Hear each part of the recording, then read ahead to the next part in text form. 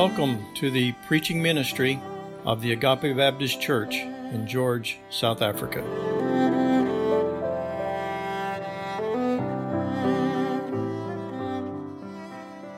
Well, good morning and blessed New Year to each of you. Well, for this Sunday and for the next Sunday, because of the lockdown, we're not holding our regular service and coming to you by the podcast. So on the 17th of January, we plan to start meeting again, and Lord willing, we'll be able to do that. Well, for this morning, we're back in Ephesians chapter 1, passage from verse 15 down through 23. We began a couple of weeks ago looking at this prayer of the Apostle Paul for the believers there in Ephesus and that region of Asia Minor. Well, it's a good place to be for the beginning of this new year. As Paul prays for these believers, it gives us an example of how we should be praying for each other and praying for ourselves and our own spiritual growth. And the topic for this morning is the knowledge of God. And so let's look at this passage, this prayer, beginning in verse 15 from Ephesians chapter 1. This prayer, together with three other prayers of Paul from prison, are known as Paul's prison prayers. And those other prayers is recorded in Ephesians chapter 3, verses 14 to 21. And also in Philippians chapter 1, verses 9 through 11, and in Colossians 1, verses 9 through 12. But let's read again this prayer of Paul here in our text in Ephesians chapter 1, and beginning in verse 15.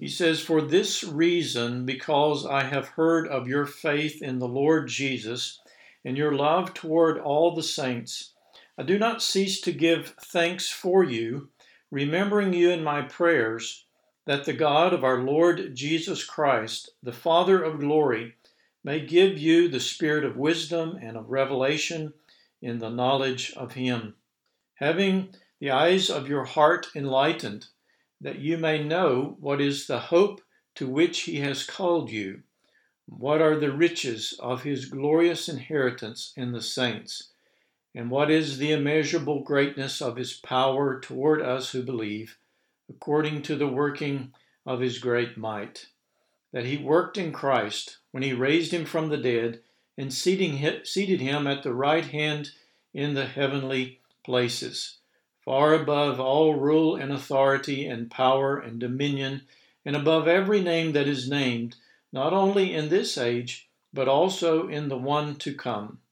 And to him, and he put all things under his feet, and gave him as head over all things to the church, which is his body, the fullness of him who fills all in all." Let's pray together as we begin our time this morning. Father, we do rejoice in you this morning and thank you for the ability to be able to record a message and to be able to send it out so that even in this time when we're not able to meet together, we're able to worship you around your word. And I pray that you would bless each family and each person that's listening to your word this morning by means of the recording. And I pray, Father, that our hearts would be open to your word, that you would encourage us and help us and challenge us this morning and this beginning of a new year. I pray, Father, that we might indeed, as Paul has prayed for these believers, that we would grow in our knowledge of you, and that we would learn more of you, not just facts, but experientially, that we would grow in our understanding of who you are and what you have done for us, and have planned to fulfill in and through us. We thank you, Father, for your grace and mercy in our lives. And thank you, Father, for helping us through this past year and the difficult year it's been. We thank you, Lord, for how that you have been with us and helping many families, Lord, that have struggled this year. We just pray, Father, that they might find help and strength, and no doubt some difficult days still ahead of us with this virus. We pray, Lord, for your strength, and we ask in Christ's name, amen. Well, as we come to this prayer this morning, we note that this prayer, and also the other prayers that I mentioned that Paul prays from prison for these believers, he doesn't pray for their physical needs. Now, not that it would be wrong for him to do so. No doubt he did pray for the physical needs of these believers. But what is emphasized for us in these prayers are the spiritual needs of the saints. It would be a good exercise for us to take note of this and to notice how we pray for others and how we pray for ourselves. I'm afraid most often our prayers are focused on the physical well-being of ourselves and of others. And again, not that this is wrong, but often we neglect the spiritual well-being, which is of primary importance for us and others. I have planned to print these prayers for us to use, that we might meditate on these prayers. This prayer, the one in chapter 3, verse 14 to 21, and also the one in Philippians 1, 9 through 11, and then in Colossians 1, 9 through 12. And I would challenge you to make this part of your routine of reviewing and meditating, memorizing. And it's not as difficult as it may seem, but as we would even the use of our time when we're not doing anything particular, we could review these prayers. It could have a great impact on our Christian life in this year ahead, as we learn to think and pray the way that Paul did for others. In these prayers, Paul prays for their spiritual perception, that they would know what God has done for them and what they have in Christ, and that these believers would grow spiritually and be strengthened to walk according to who they are in Christ. He doesn't pray that they would receive something more from God, but that they would be strengthened to perceive the greatness of what God has already done and is doing and will complete in us. So let's look again at this prayer of Paul, beginning in verse 15. We saw last time when we were in this text, in verse 15 and 16, of Paul's thanksgiving for their faith and love. Notice again in verse 15, he says, "For this reason, because I have heard of your faith in the Lord Jesus and your love toward all the saints, I do not cease to give thanks for you, remembering you in my prayers." The Christian life has these two dimensions of one, the faith towards God, and then secondly, love toward men. And these two really cannot be separated from each other. Faith towards God and love towards men. So you have the vertical relationship with God through faith in Jesus Christ, which results in the horizontal relationship of love towards others. We also saw last time, or began to look at Paul's request. And in our text, Paul prays that they would have wisdom and revelation or insight in the greatest of all of knowledge that we could have. And that is the knowledge of God. Notice again from verse 16, he says, I do not cease to give thanks for you, remembering you in my prayers, that the God of our Lord Jesus Christ, the Father of glory, may give you the spirit of wisdom and of revelation in the knowledge of him. Well, the last time we looked at this phrase in verse 17, the God of our Lord Jesus Christ, the Father of glory, and we noted there that this really speaks of this new covenant relationship with God through Jesus Christ. This phrase, the God of our Lord Jesus Christ, really identifies this relationship between Father and Son. And as the Lord Jesus Christ came in the form of man to die for us in our place, to be the mediator of this new covenant that we have, Paul further describes God as the Father of glory. And as we noted before, this can be understood both as the Father to whom the glory belongs and the Father who is the source of all glory.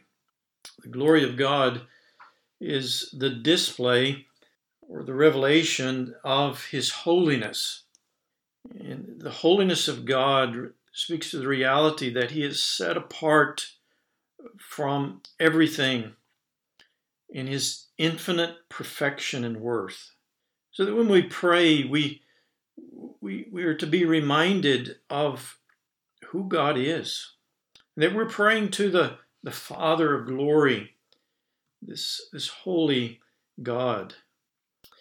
Paul is, in this prayer, he says that he asks, or he makes the request that God would give them a spirit of wisdom and of revelation in the knowledge of God. As we noted last time, Paul's not praying that they would receive the Holy Spirit, but that they would receive wisdom and revelation which comes from the Holy Spirit. It is by his enablement that we're able to have spiritual perception and insight. The Bible Knowledge Commentary makes this note. Wisdom gives insight into the true nature of things, and revelation is the unveiling of the object discussed, namely God himself. The purpose in having this wisdom and revelation is that you may know him, God, better. End of quote. Well, this word translated revelation is apocalypsis, and you can hear in that word apocalypse, which literally means unveiling. And so it is that which is not seen or understood is unveiled so that it can be perceived and understood. God's word is his revelation to us. But to understand his word requires that the Holy Spirit would open our eyes to unveil the truth of what God has given. Notice how Paul further describes it as having the eyes of our hearts enlightened. Now, biblically speaking, the heart refers to the inner man. Warren Wiersbe makes this useful note. He says, in the Bible, the heart means the inner man and includes the emotions, the mind, and the will. The inner man, the heart, has spiritual faculties that parallel the physical senses. The inner man can see, smell, and touch. And this is what Jesus meant when he said to the people, they seeing see not, and hearing they hear not. The inability to see and understand spiritual things is not the fault of the intelligence, but of the heart. The eyes of the heart must be opened by the Spirit of God. End of quote. Well, this applies to both salvation and sanctification. The Lord must open the heart, or allow the inner man to be able to spiritually see and understand before a person can respond to God in saving faith. The Holy Spirit must open their eyes spiritually. He speaks of this, Paul does, in 2 Corinthians chapter 4, verses 3 and 4, where he says, "And even if our gospel is veiled, it is veiled to those who are perishing. In their case, the God of this world has blinded the minds of the unbelievers to keep them from seeing the light of the gospel of the glory of Christ, who is the image of God." So we need to pray for the unsaved, that their spiritual eyes would be open, that they could see, that they might see their lost condition and turn from the idols of their heart to the Lord and Savior Jesus Christ. But also for sanctification, for us as believers, as we would grow in our understanding, in our insight into God and His Word, there's this ongoing need for enlightenment and sanctification. Paul's writing to believers who have already come to the knowledge of God in saving faith. Paul is praying that these believers would grow in that knowledge of God. One author writes, "The end in view was that the readers might gain greater knowledge of God." The Greek word translated knowledge, epigenosis, refers to exact, complete, experiential knowledge, not just abstract knowledge of God or even facts about God. Paul wanted his readers to get to know God more intimately as their Father, to become closer to Him. And Wiersbe again gives this quote, "To know God personally is salvation. To know Him increasingly is sanctification, and to know Him perfectly is glorification." Paul writes of this growth in Ephesians 4, verses 11 to 13, where he writes, "And He gave the apostles, the prophets, and the evangelists, the shepherds and teachers, to equip the saints for the work of ministry, for building up of the body of Christ." And we could ask Paul, how long must this take place? How long must we be learning and growing? He says, "Until we all attain to the unity of the faith and of the knowledge of the Son of God, to mature manhood, to the measure of the stature of the fullness of Christ." And so he's describing this ongoing growing and maturing process of the believer until one day when the Lord takes us home, we are fully mature. We are glorified in this perfect state, the fullness of Christ. Well, as we think about application of these things, how does this happen? How does this growth take place in this growing in the full knowledge of God? Well, as we've noted, the spiritual perception is given by the Holy Spirit. It is a grace given by God. But God works according to the means of grace that He has also given or provided.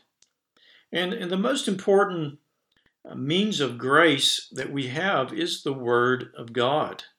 As we expose ourselves to the Word of God, the Spirit of God opens our eyes to see and learn more about God. The Spirit of God works through His Word. And so it stands to reason that for us to grow in our knowledge of God, we must grow in our understanding of God's Word. We must be exposing ourselves to His Word in every way that we can. There's also fellowship with God.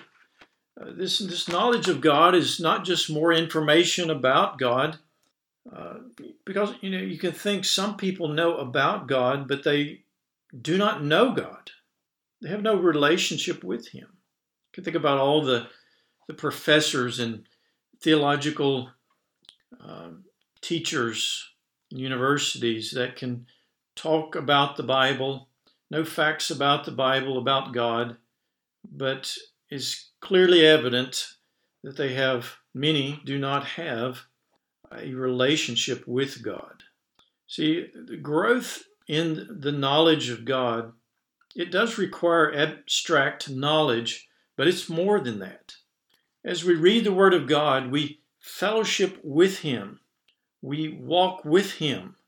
There is a spiritual communion with God. And so there's this private fellowship with Him. And there's also a public fellowship with other believers in worship of God. And that's why we give priority to the public worship, our public meetings together. And it's something that we don't want to easily give up. And it's been a real hindrance to us as a church in this past year with the COVID safety regulations. And so we pray that it will not be so going forward in this year, and that we can see our church family coming together again, that we can meet together and worship together and grow together in our faith. Well, one last thing I want to mention is regards to these means of grace, and that is prayer. God speaks to us by His Spirit through the Word as we take the Word in and we learn in the Word. And so there's a communion with God through His Word, but it's not just one way. We talk to Him with the help of the Holy Spirit in prayer. And so we have this communion with God, fellowship with God. These are all means of grace that God has given that we might grow in the knowledge of Him. You can think human relationships are the same way. They require time. They require time together to grow. Most of you are aware that Louis is engaged to Ashley.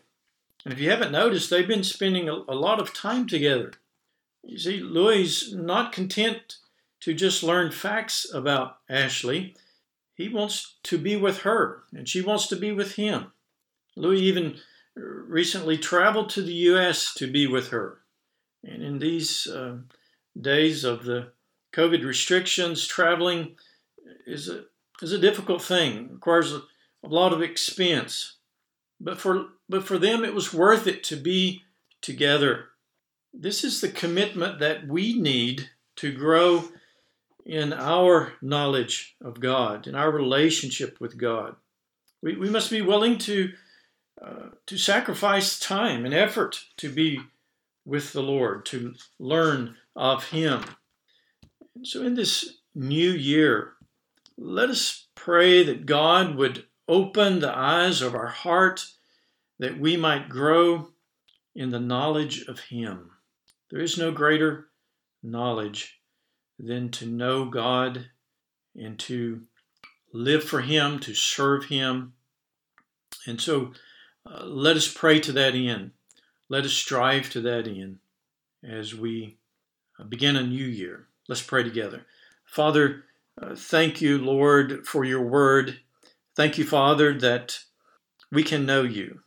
Thank you that you've revealed to us your word, and you've given the Spirit of God that's opened our hearts and minds that we can perceive and see our lost condition, and that we, by your grace, have responded to your word and accepted the Lord Jesus Christ as our Savior. And Lord, we begin in faith, and we're to continue in faith, trusting you, walking with you. And so, Father, I pray that those of us that know you as our Savior, we might, in this new year, walk with you daily and grow in the knowledge of you, depending upon you, Father, to enable us that we can grow in the knowledge of who you are and what you have done for us. Lord, may it transform our minds and our lives in this new year. We pray and ask, Father, for your honor and glory. In Jesus' name, amen.